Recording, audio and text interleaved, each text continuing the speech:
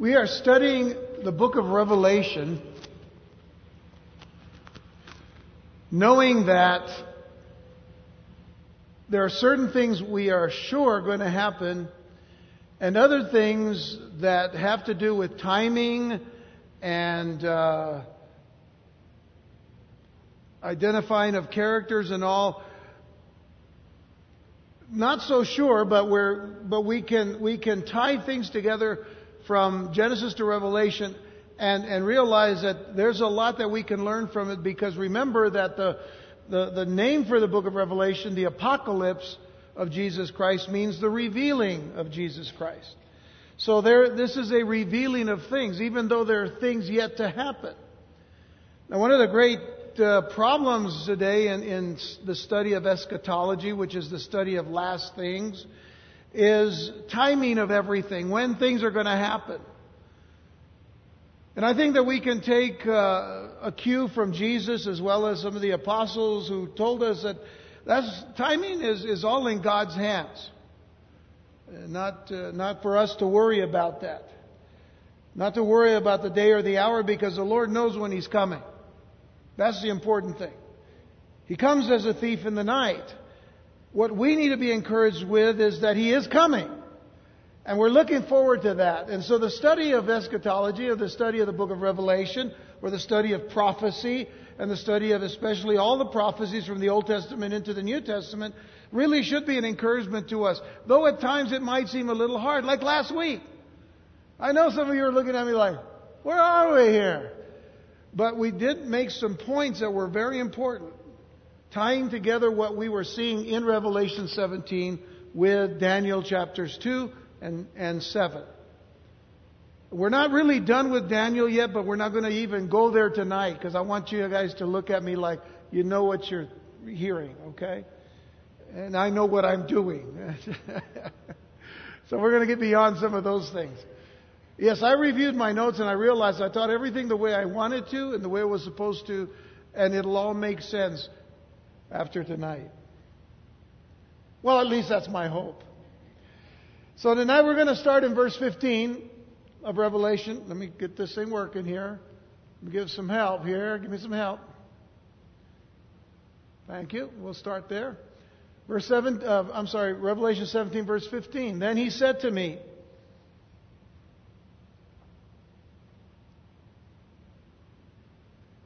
this is the angel speaking to John, just to bring you back to where we are in the chapter. He said to me, the waters which you saw, where the harlot sits, are peoples, multitudes, nations, and tongues. And again, I just didn't want to go all the way back and read the whole thing, but if you read the beginning of the chapter, you realize there is a character that is presented to us called the Great Harlot, the Mystery Babylon, the Great, the mother of harlots, and the abominations of the earth. The mother of harlots and of the abominations of the earth.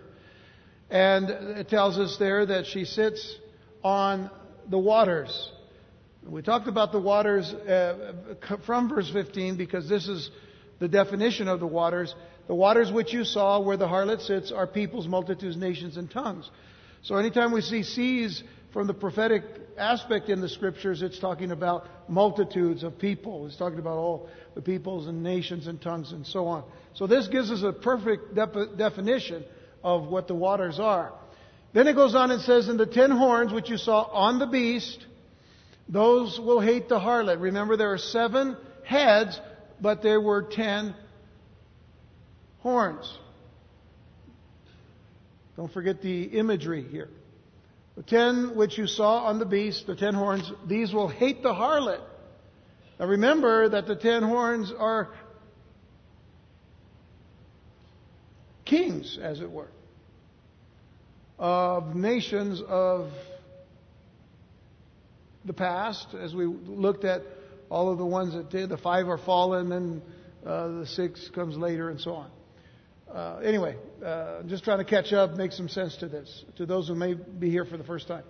The 10 horns which you saw on the beast, those will hate the harlot, make her desolate and naked, eat her flesh, and burn her with fire. Now, I have to stop and tell you that the beast and with the 7 heads and 10 horns it's kind of like a rodeo. You've got the great harlot sitting on a bucking bronco with 7 heads and 10 horns. And I say that because I said a couple of weeks ago that when we saw this picture for the first time, anytime we see a rider of something, the rider's in control, right? Or at least should be. At least should be. But I said that in effect, what's happening here is that the rider is not in control, the beast is. Now, when you go to the rodeo, what do you see? Sometimes you see the bucking broncos, guys riding the broncos.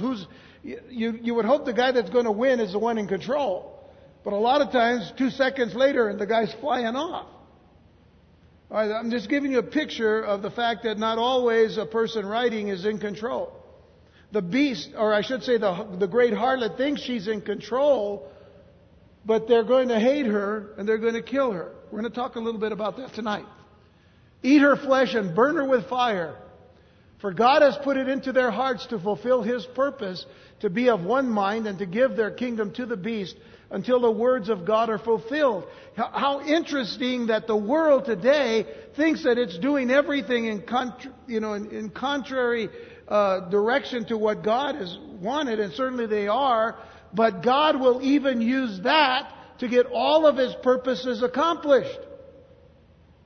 That's why we say that God and God alone is sovereign. That God and God alone is in total and complete control of everything. That even in the situation that looks to the world, from the standpoint of the world, that everything is now gone to Hell, right? God's still in control. Until the words of God are fulfilled. And the woman whom you saw is that great city which reigns over the kings of the earth. Kind of scary picture there. But for the last 6 weeks or so, we've been dissecting chapter 17 in order to lay down as solid a foundation as possible in identifying all of these world players of the tribulation period, specifically the characters of this chapter. The woman identified as the great harlot, mystery Babylon the Great, the mother of harlots and of the abominations of the earth. The beast, which has the 7 heads and the 10 horns. The 7 heads, which are 7 mountains or kingdoms along with the kings. The 10 horns, which we will get to this evening. And the waters upon which the great harlot sits, which has been generally described in verse 15. Now, in order to allay some of the confusion that may have occurred last week, I want to carefully review the chapter and add a few things along the way to conclude this chapter, which actually moves us right into chapter 18. Now, one thing I do want to add is a comparison, contrast, connection with the great harlot passage here in chapter 17 and with another woman mentioned in chapter 21. So what I'd like for you to do, let me read a couple of verses from chapter 17, verses 1 and 3. We've already kind of studied this, but it's important for us to read it once again. Revelation 17 verse 1 says that one of the 7 angels who had the 7 bowls came and talked with me, saying to me, "Come, I will show you the judgment of the great harlot who sits on many waters." The great harlot is a woman, right? So, verse 3 says, "So he carried me away in the spirit into the wilderness." Where? Into the desert. Remember that. Into the desert. This is very important. And then it says, "And I saw a woman sitting on a scarlet beast, which was full of names of blasphemy, having 7 heads and 10 horns." Now, I want you to compare that to 2 verses in Revelation 21. So go forward, if you will.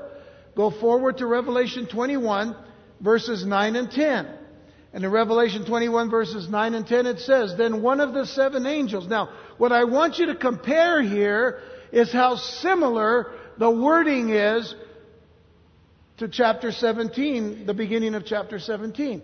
"Then one of the 7 angels who had the 7 bowls filled with the 7 last plagues came to me and talked with me, just as he said at the beginning of chapter 17, right? Saying this, "Come, I will show you the bride, the Lamb's wife."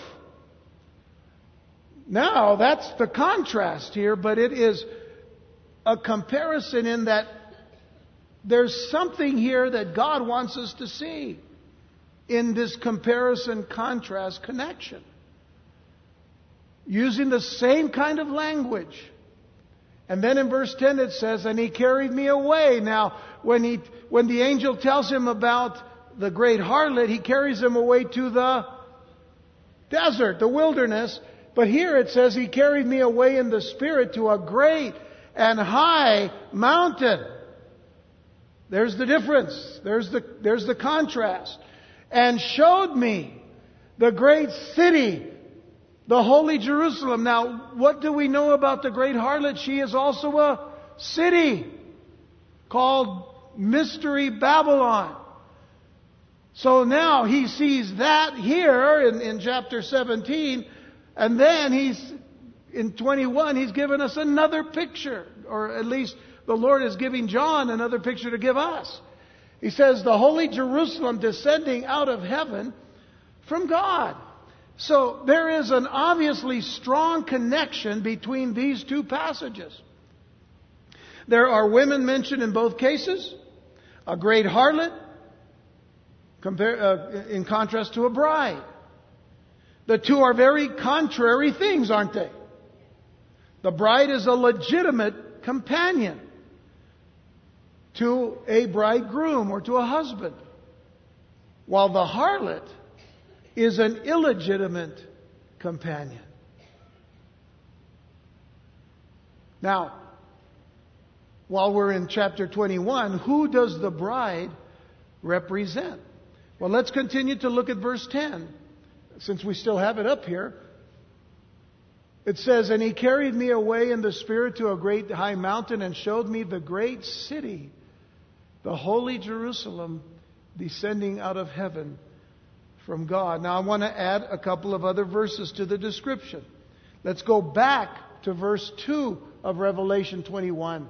Because there it says, "Then I, John, saw the holy city, New Jerusalem, coming down out of heaven from God, prepared as a bride, adorned for her husband." The next verse would get you all the way down to verse 24. Notice what it says, "And the nations of those who are saved." Now, some of your modern translations may not have that in there. That's too bad. Because this is in the Greek text for a reason. "The nations of those who are saved shall walk in its light," that is, the light of this city, "and the kings of the earth bring their glory and honor into it." Now, I'm not done. I want you to go back to chapter 19. Go to chapter 19, verses 7 and 8. Notice what it says. "Let us be glad and rejoice and give Him glory, for the marriage of the Lamb has come, and His wife has made herself ready." Verse 8, "And to her it was granted to be arrayed in fine linen, clean and bright, for the fine linen is the righteous acts of the saints." So who does the bride represent, you see? The bride represents, well, first of all, of course, it's described for us already, the Lamb's wife. Who is the Lamb? Jesus, the Lamb of God, who taketh away the sins of the world. So, the bride represents the Lamb's wife, standing for all of the saved, standing for the saints, those that have been set apart for Christ. Throughout all time. Now, that's why we had to look at all those verses, so you can see who the bride represents. The next question is this. On the other hand, who does the mother of harlots represent? As already covered, she represents all false religions. She represents all false religions. All of them. Whether they be pseudo-Christian or non-Christian. Whatever it may be, if it is false, then she represents it. She represents all frauds and counterfeits of the real thing. And what we have been learning about that Antichrist spirit is that it is counterfeit to everything that God has made to be good. Everything that God has created or made to be right, made to be just, made to be holy, made to be true.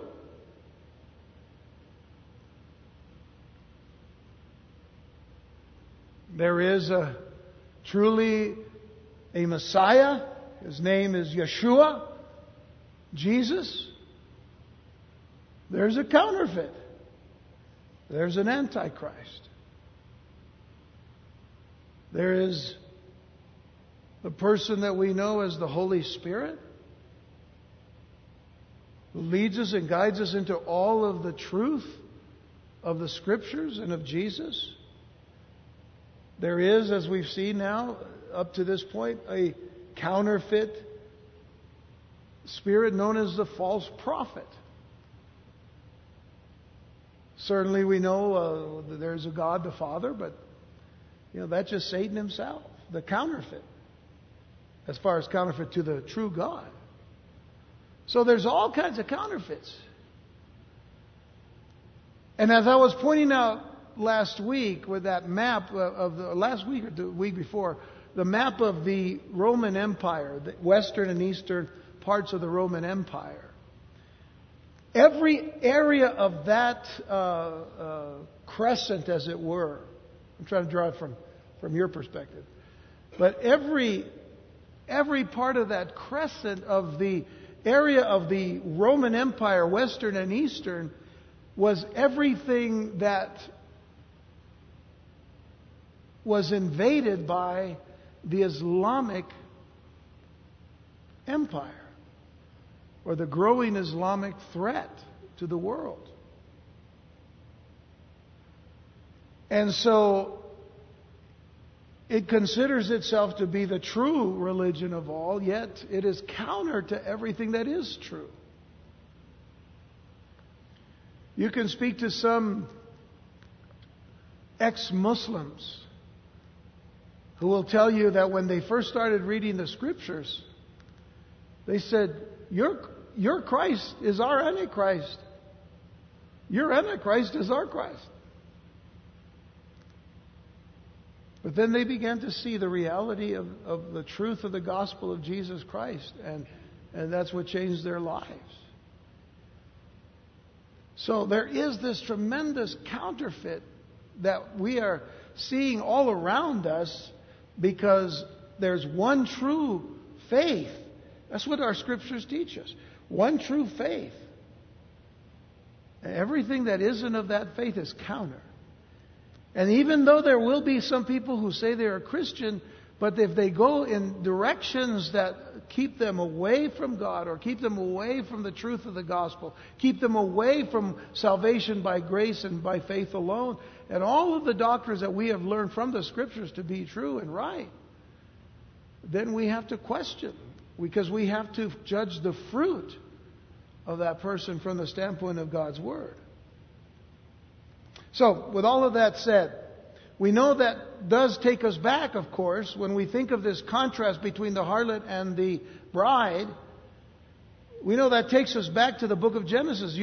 This thing about the fraud, the counterfeit, the false prophet, the false teachings, the false Christ that we talked about a few weeks ago.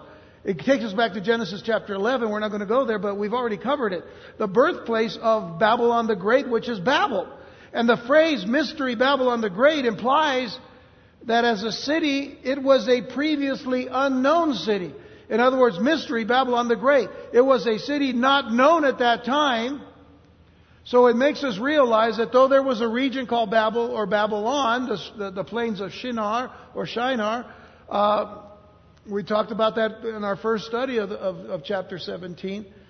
I didn't nail down to say that that was really the only place that Babylon the Great is. Because when it mentions a city, doesn't necessarily mean just a city like El Paso, but it also can represent a much greater area geographically, but also theologically. So it was a previously unknown city, but it is connected. Mystery Babylon the Great is connected to its origin and its representation and characteristics that go all the way back to not only Babel, but in fact takes us all the way back to the garden where Satan was, because he's actually the very heart of that whole fraud. So remember that the people sought there in Babel in Genesis 11. The people sought what? They sought to exalt themselves above heaven, didn't they? They sought to exalt themselves above heaven, and in effect, they were exalting themselves really above God, weren't they? Not just about heaven, but above God. I mean, I just want to take you to one verse. It says in Genesis 11 verse 4, they said, "Come, let us build ourselves a city." Remember, Nimrod is at the center of this whole idea of being against God. But they said, "Come, let us build ourselves a city and a tower whose top is in the heavens.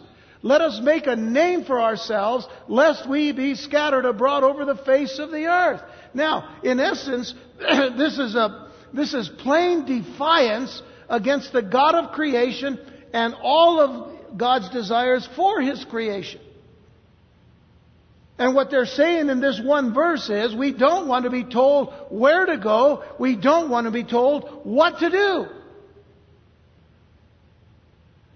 Now, it's sad that even today in the church, people will come to church, but they are openly defiant of the truth, saying, "Well, I want to come to church, but I don't want to do what God says, and I don't want to be what God wants me to be."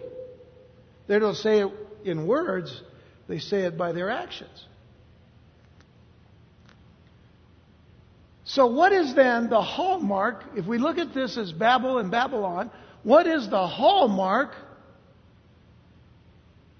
of Babylon? Let us build a tower. First the city, and then a tower whose top is in the heavens. Now, when you do a study of Babel and of the Tower of Babel, we did this a few weeks ago, but we talked about the birthplace of all false religion. The tower itself, many people will say, was really was the catalyst for astrology and that kind of false looking at the stars and whatnot. And all of that, there's truth to all of these things that pointed to the birthplace of false religions. But here is the hallmark: the building of a high or tall tower. Now, you need to consider something, that if we are believers in God, of the God of creation, the God of Abraham, Isaac, and Jacob, believing in Him, what do we think of Him? What do we say of Him? Should we not say, as the psalmist himself said in Psalm 18 verse 2, "The Lord is my rock, and my fortress, and my deliverer, my God, my strength, in whom I will trust, my buckler and the horn of my salvation, and my high tower"? Don't we want God to be our high tower? And what about Psalm 144 verse 2? "My loving kindness and my fortress, my high tower and my deliverer, my shield and the one in whom I take refuge, who subdues my people under me." My high tower. God's our high tower. We don't need to build one. We have one already. So what are they doing? I want you to look at a high tower. I want you to look at a high tower to consider and where it is today. Some of you may have seen this. It is a high tower. This is the Dubai Tower. It is 2,722 feet high. The name has been changed from the Dubai Tower to the Burj Khalifa. Burj is actually the word for tower. So it's the Tower of Khalifa. Interesting name because it sounds very much like the caliphate that we've been talking about. But Burj Khalifa was named after the president of the United Arab Emirates, the UAE. Have you heard of the UAE? All right. Well, the UAE, by the way, here's another picture. This is actually a real photo. The other one was a concept picture. But this is the real photo in Dubai of the tallest building in the world. It's in Dubai. Kind of has that same sense of architecture as the pictures that we've seen of the Tower of Babel and other structures that are considered Islamic architecture. I would show you more pictures, but because of time I won't. But here's the thing. So you'll know where the United Arab Emirates is. Of course, there's Saudi Arabia there in the yellow. And if you look right at what would be considered the southeast portion, that right there is the United Arab Emirates. And right there is Dubai. Right there, right next to Abu Dhabi. Some of you have heard of Abu Dhabi and Dubai? You didn't fall asleep in geography class last week? All right. Yeah, there's a lot of mention of that. And you know, normally when you hear about Dubai, you're hearing about one of the richest places in all of the world. I want to talk about that because I think it really helps us to understand where we're going with all of this. Dubai is a relatively new city built to cater to the rich and the powerful. It was built for that purpose, to cater to the rich and the powerful. Someone described it as a city that was miraculously risen out of the desert over the past 30 years or so. Miraculously risen out of the desert. The desert, keep that in mind. Now therefore, it was not previously known. Just within the last 40 years has this city been planned and put together. And if you go back one step and look at the development around this city, it is completely modern. And yet it is run completely by Saudi or Arab emirs. That's why it's called the Emirates. This is the royalty that, by the way, I'm going to set this in here right now, but you'll see a little bit why I say this. The Arabs who wear, the white gowns that are called princes, kings, the royalty of Arabia, as it were, they're not very much liked by certain sects within Islam. And you'll understand why here in just a moment. Mystery Babylon the Great was a city that was not previously known. So just keep that in mind. Dubai boasts the world's tallest building, as we just saw. Although there is a proposed tower. Now listen to this. There is a proposed tower to be built in Jeddah, Saudi Arabia. Right around here. Let's see where. I don't want to mess up my pointer here. But let's see. I saw it somewhere. I think it's right in this area. Anyway, but Saudi Arabia, the tower itself is planned to be 1.6 kilometers up into the air. A little over a metric mile in the air. Now, this is a comparison. This is the Burj Dubai, the one we were just talking about. These two are proposed also, so they're taller than this one, but they're just in the planning stages as well. This is what they want to build in Saudi Arabia. What a competition! It's almost twice as high. Isn't that crazy? I mean, it's just crazy. That's pretty high. A mile up almost a mile. As a matter of fact, it's called, I don't know if you can see it, Mile Tower. 1,600 meters. That is crazy. All right, well, anyway, this is not about my opinion. Getting back to Dubai, it boasts the world's first 7-star hotel. Now, some of us sometimes, we travel around the world, or the world is New Mexico, Arizona, and we stop at 2, 3-star hotels, and we think, hey, you get breakfast in the morning, man, a hard-boiled egg and a piece of toast. Ah, boy, I love that. That's about a 2-star hotel. They boast the first 7-star hotel in Dubai. I don't know what that means, because I couldn't even afford to stay there 3 minutes. So, they have also the world's largest shopping mall. They have the world's largest man-made port. They have the first indoor, listen to this, the first indoor ski resort in the Middle East. They have a Tiger Woods golf course. Tiger goes to Dubai a lot. So do a lot of the other golfers. They go there because they bring them in because of the money. And they got the money to pay these guys to go. Diamonds, they're known for diamonds now. Big time. Fashion. Financial services. Now, what's the irony here, folks?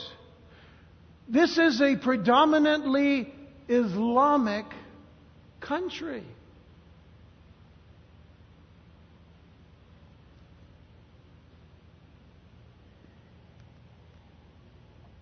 They boast some of the greatest financial services around the world.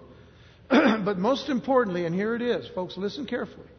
Most importantly, Dubai has a vast slave labor force.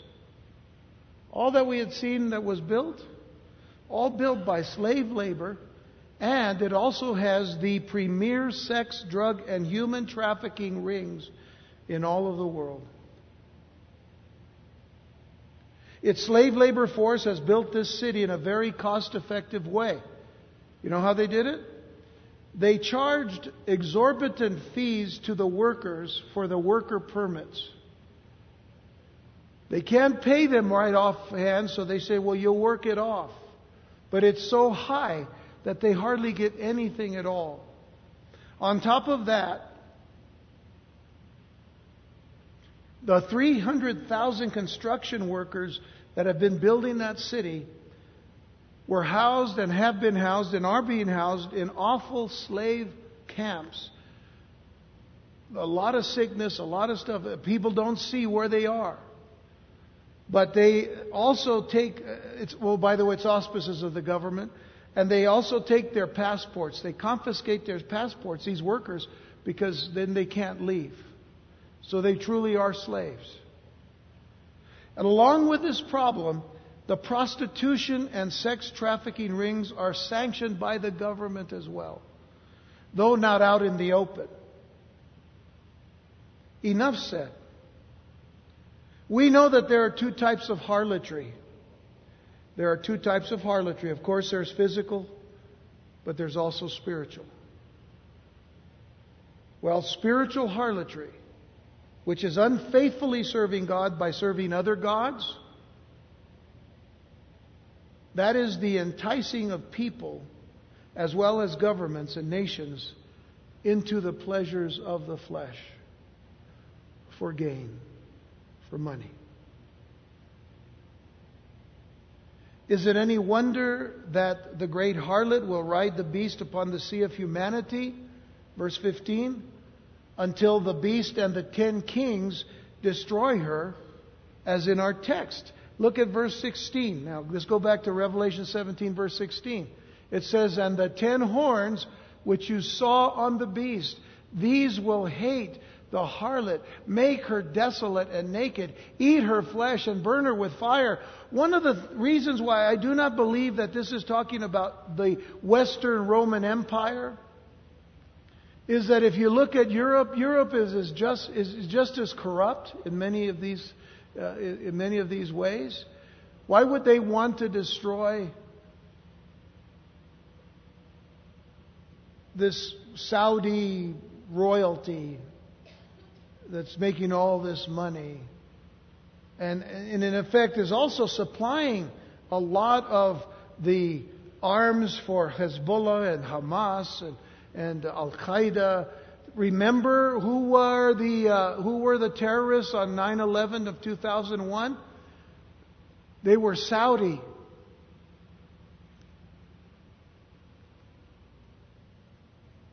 But they're going to turn on the harlot.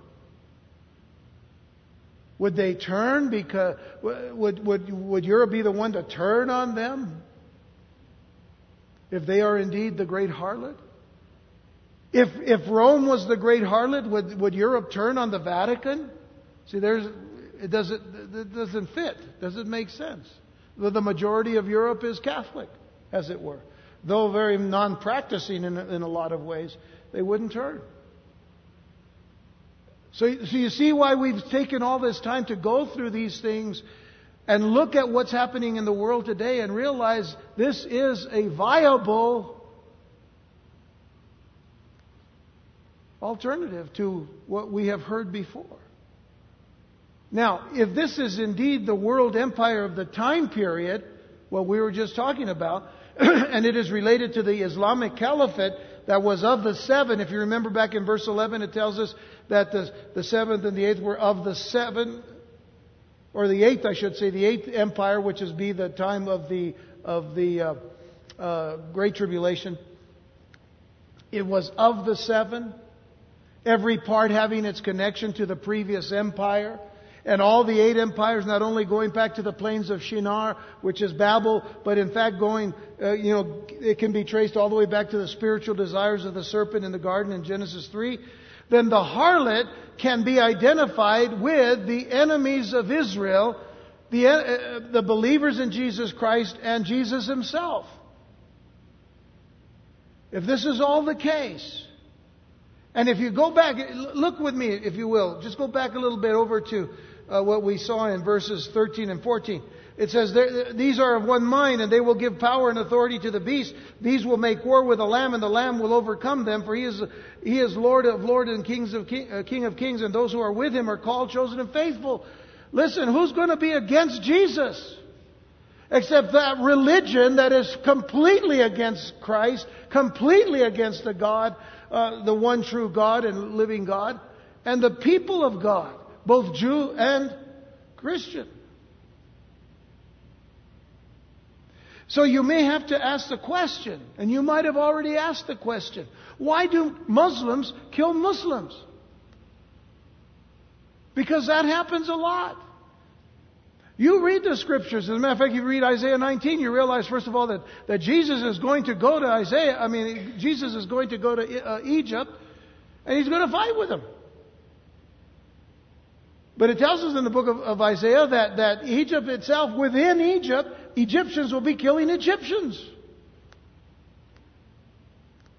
Now, in one sense, Islamic Egyptians are already killing the Egyptian Copts, C-O-P-T-S.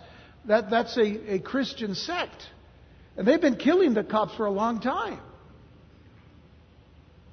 But they also have internal wars. The wars between the Sunni and the Shia. And then there are the Wahhabis, which really are they're the ones that control all of the stuff that we were looking at in the Saudi lands. But why do Muslims kill Muslims? Well, there are significant differences, of course, within Islam. As I said, Sunni, Shia, Wahhabi, Sufi. And some of these differences have led to bloodshed between them. And they're all still united in their hatred toward the West, toward the United States, and toward Israel. They hate each other at times, but they're united against us and against Israel and against the God of Israel. Many of the radical Islamic terrorist groups that we've had to deal with over the past 20 years, they have no great love for the Arabs of Saudi Arabia, as I mentioned to you before, and the descriptions I've given earlier are some of the major reasons. But is it possible then that Arabia is the great harlot? Is it possible? Yes, it is. It's possible. I'm not just going to sit here and I read all these things on, sometimes on the internet, so and so is the Antichrist, so and so, or this nation or that. I'm just saying, think about it. Could it be? And then compare it to the Scriptures and what we're seeing today.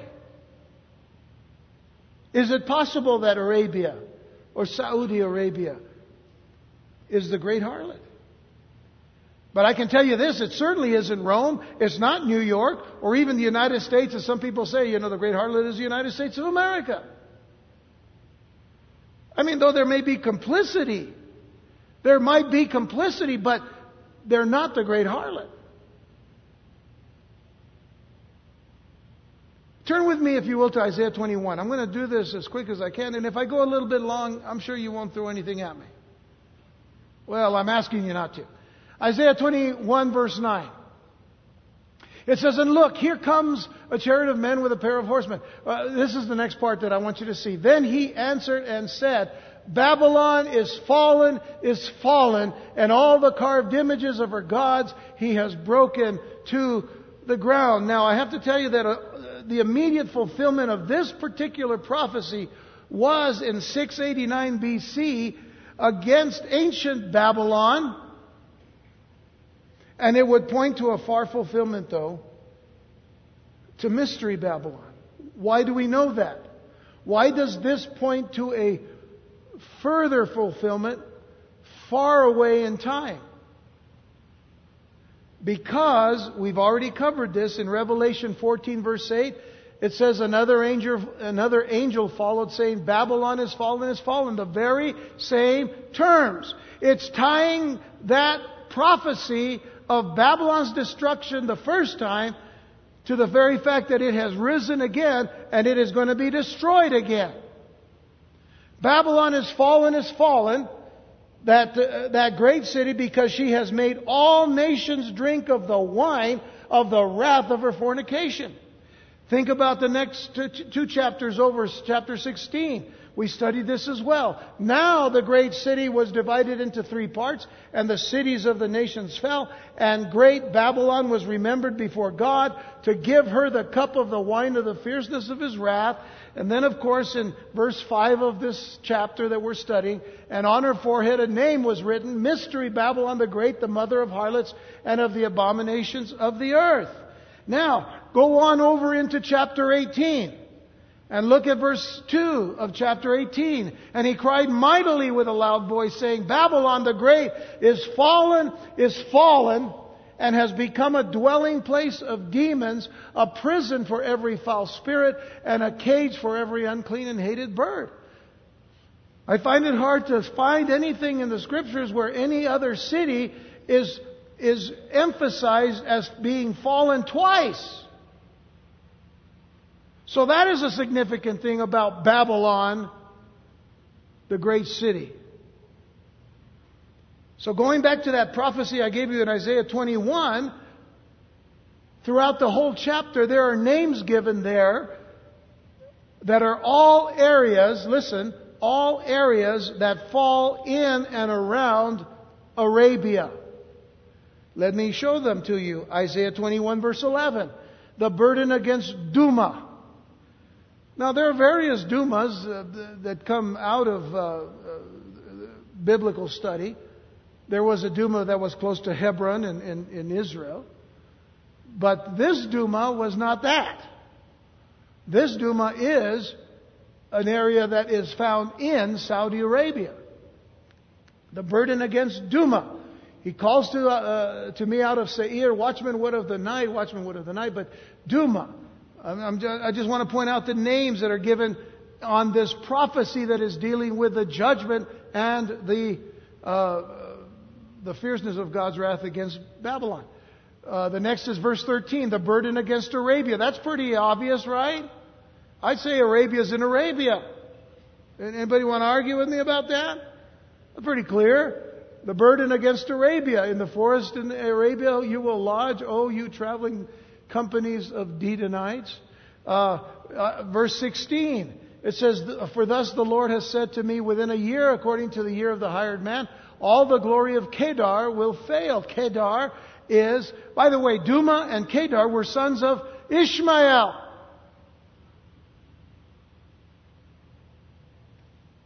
And they are in Arabia.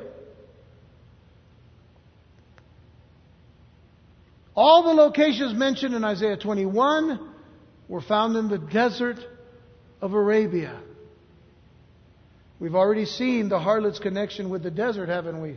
Where was John taken? To the desert to see the great harlot. Jesus even warned that deceivers would come out of the desert. I know that I've covered this, so this is a quick review. But in Matthew 24, verses 24 through 26, Jesus himself said, for false Christs and false prophets will rise and show great signs and wonders to deceive, if possible, even the elect. See, I have told you beforehand. In other words, I'm telling you now that these things are going to happen. And then he says, therefore, if they say to you, look, he is out in the desert, do not go out. Or look, he is in the inner rooms, do not believe it. Who else came out of the desert? Muhammad. As a matter of fact, what's very interesting about everything in Islam is the cities of Mecca and Medina in Saudi Arabia.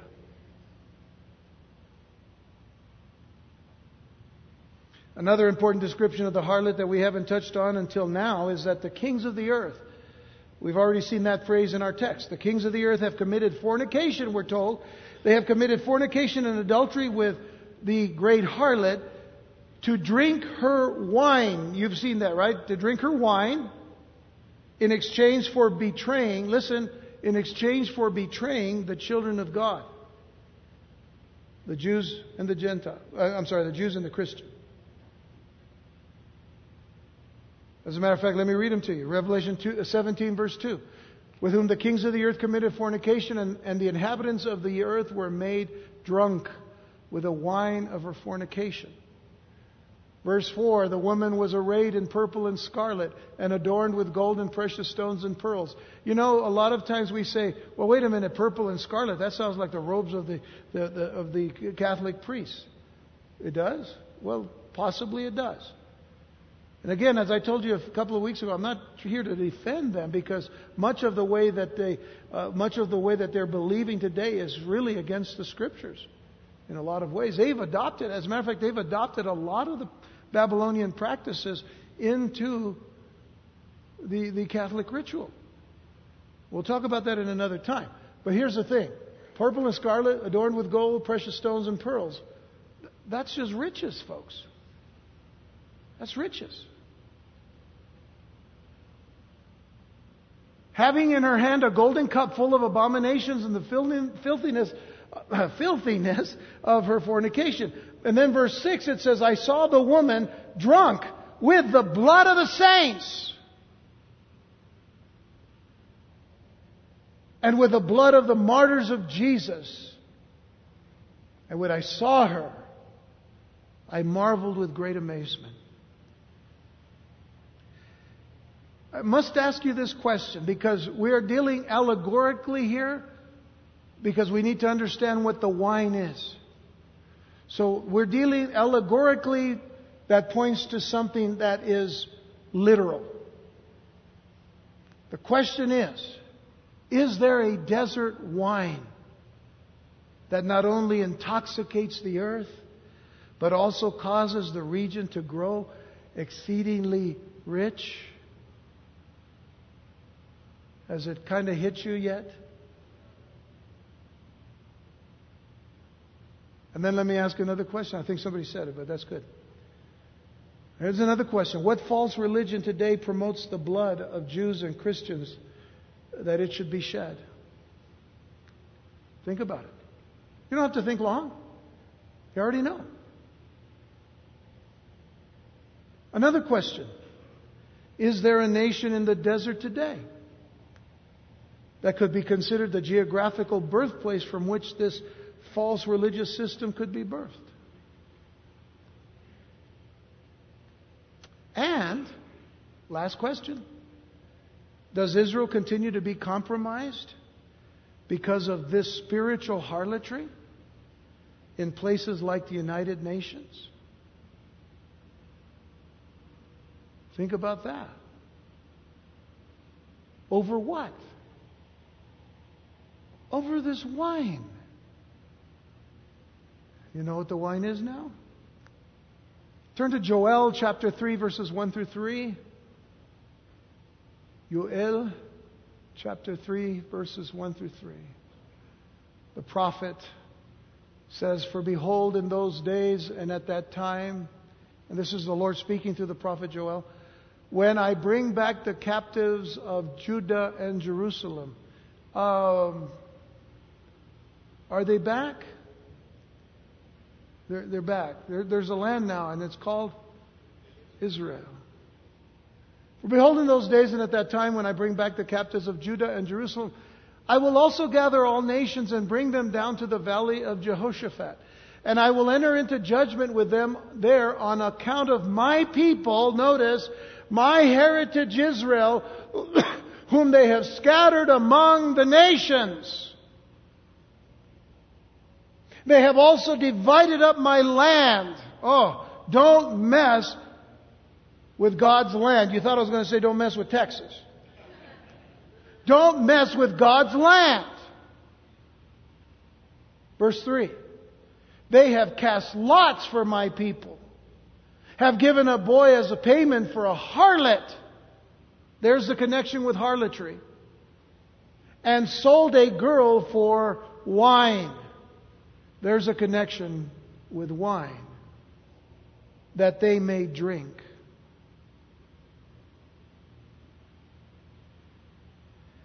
Allegorically, the harlot uses Islam and oil. Oil as her wine. You know, if we were to go ahead and drill in Alaska and in the United States, all the places that the environmentalists today are trying to keep us from drilling, I don't know what we're saving by doing that. But if we were able to do that, we would not need one drop. Listen, we don't need one drop of Arab oil. We wouldn't need it. But we're complicit. We're complicit. And this is the reason why when you go and see votes taken against Israel at the United Nations constantly, and then you look at the weekly oil barrel prices and the fluctuations that go on, they're just in control of it, isn't it? Aren't they? The Arabs are. OPEC. But the scriptures tell us about it too. They use oil as her wine to seduce the nations into committing spiritual harlotry with her to compromise Israel. That is what Joel is saying God is going to judge. Now, if you go back to Revelation 18, we're almost done, I think. Pretty close. But go back to Revelation 18, verse 3. I want you to notice what it says there. It says, "For all the nations have drunk of the wine of the wrath of her fornication. The kings of the earth have committed fornication with her. Are you getting a picture now of what spiritual harlotry is all about? Why this is such an important picture? Why we've spent 6 weeks in this chapter? And the merchants of the earth, listen, the merchants of the earth have become rich through the abundance of her luxury.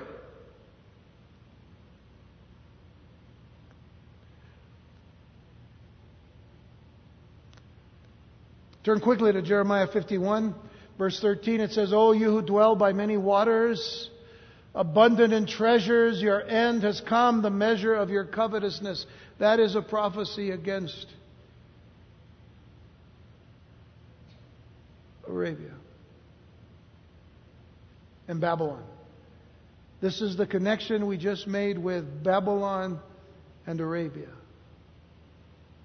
That map that we saw earlier of Saudi Arabia and the United Arab Emirates, if you notice just above, it was Iran, just northeast Iran. Right next to it is Iraq, where Babylon is. But the whole area itself.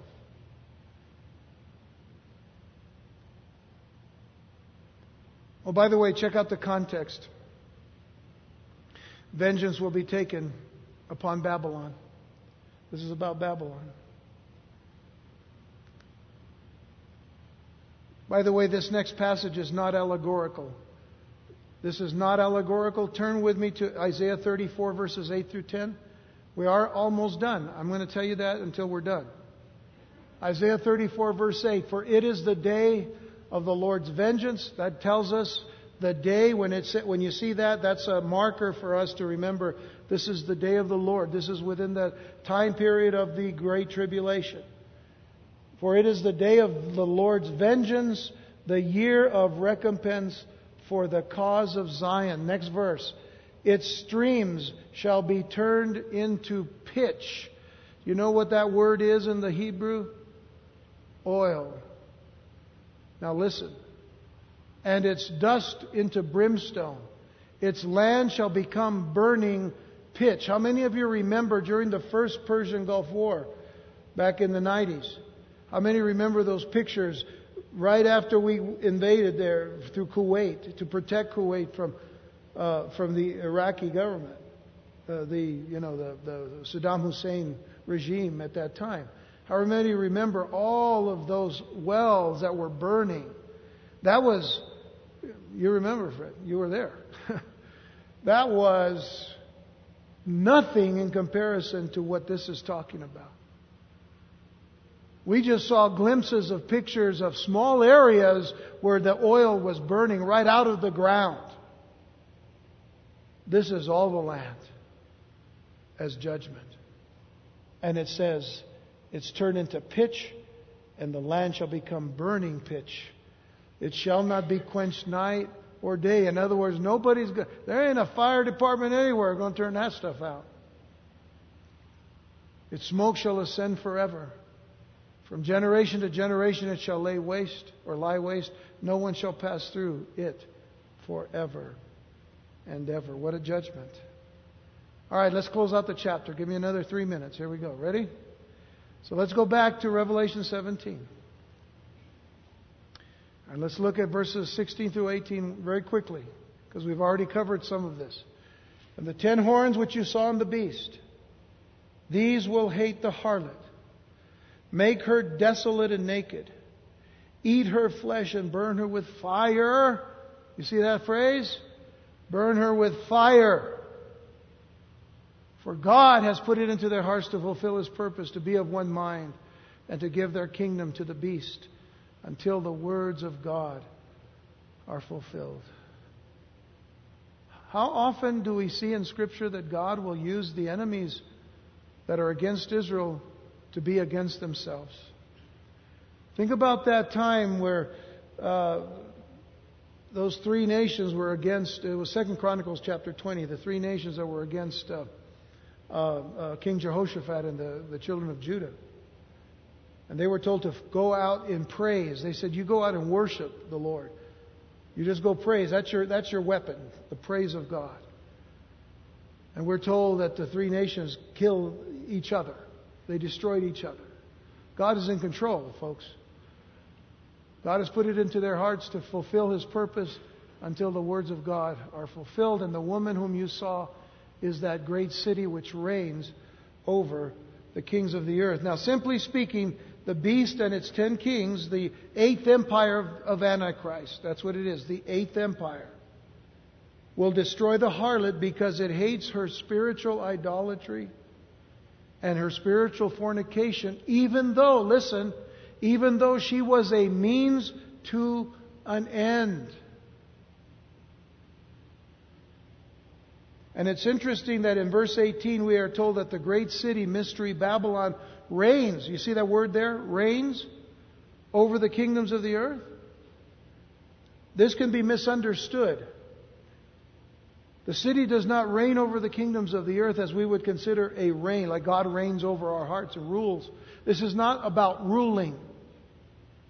The word is the Greek word echo, E-C-H-O, echo. And it means to have and hold. To have and hold.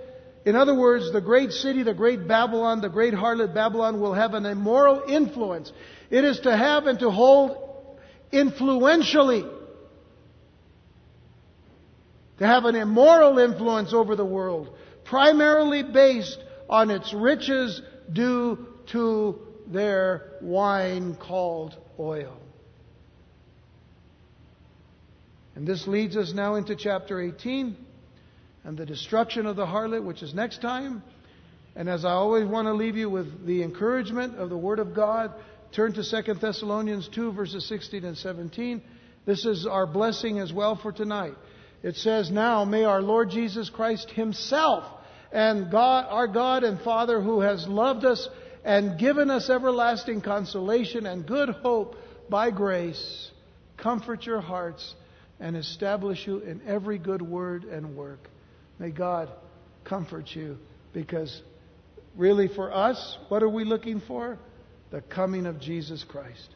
I'm not looking for the coming of Antichrist. I'm looking for Jesus Christ. And Jesus said, "I'm coming again. And I'm coming quickly. And I want you to be ready. And I want you to keep looking up, because your redemption draws near."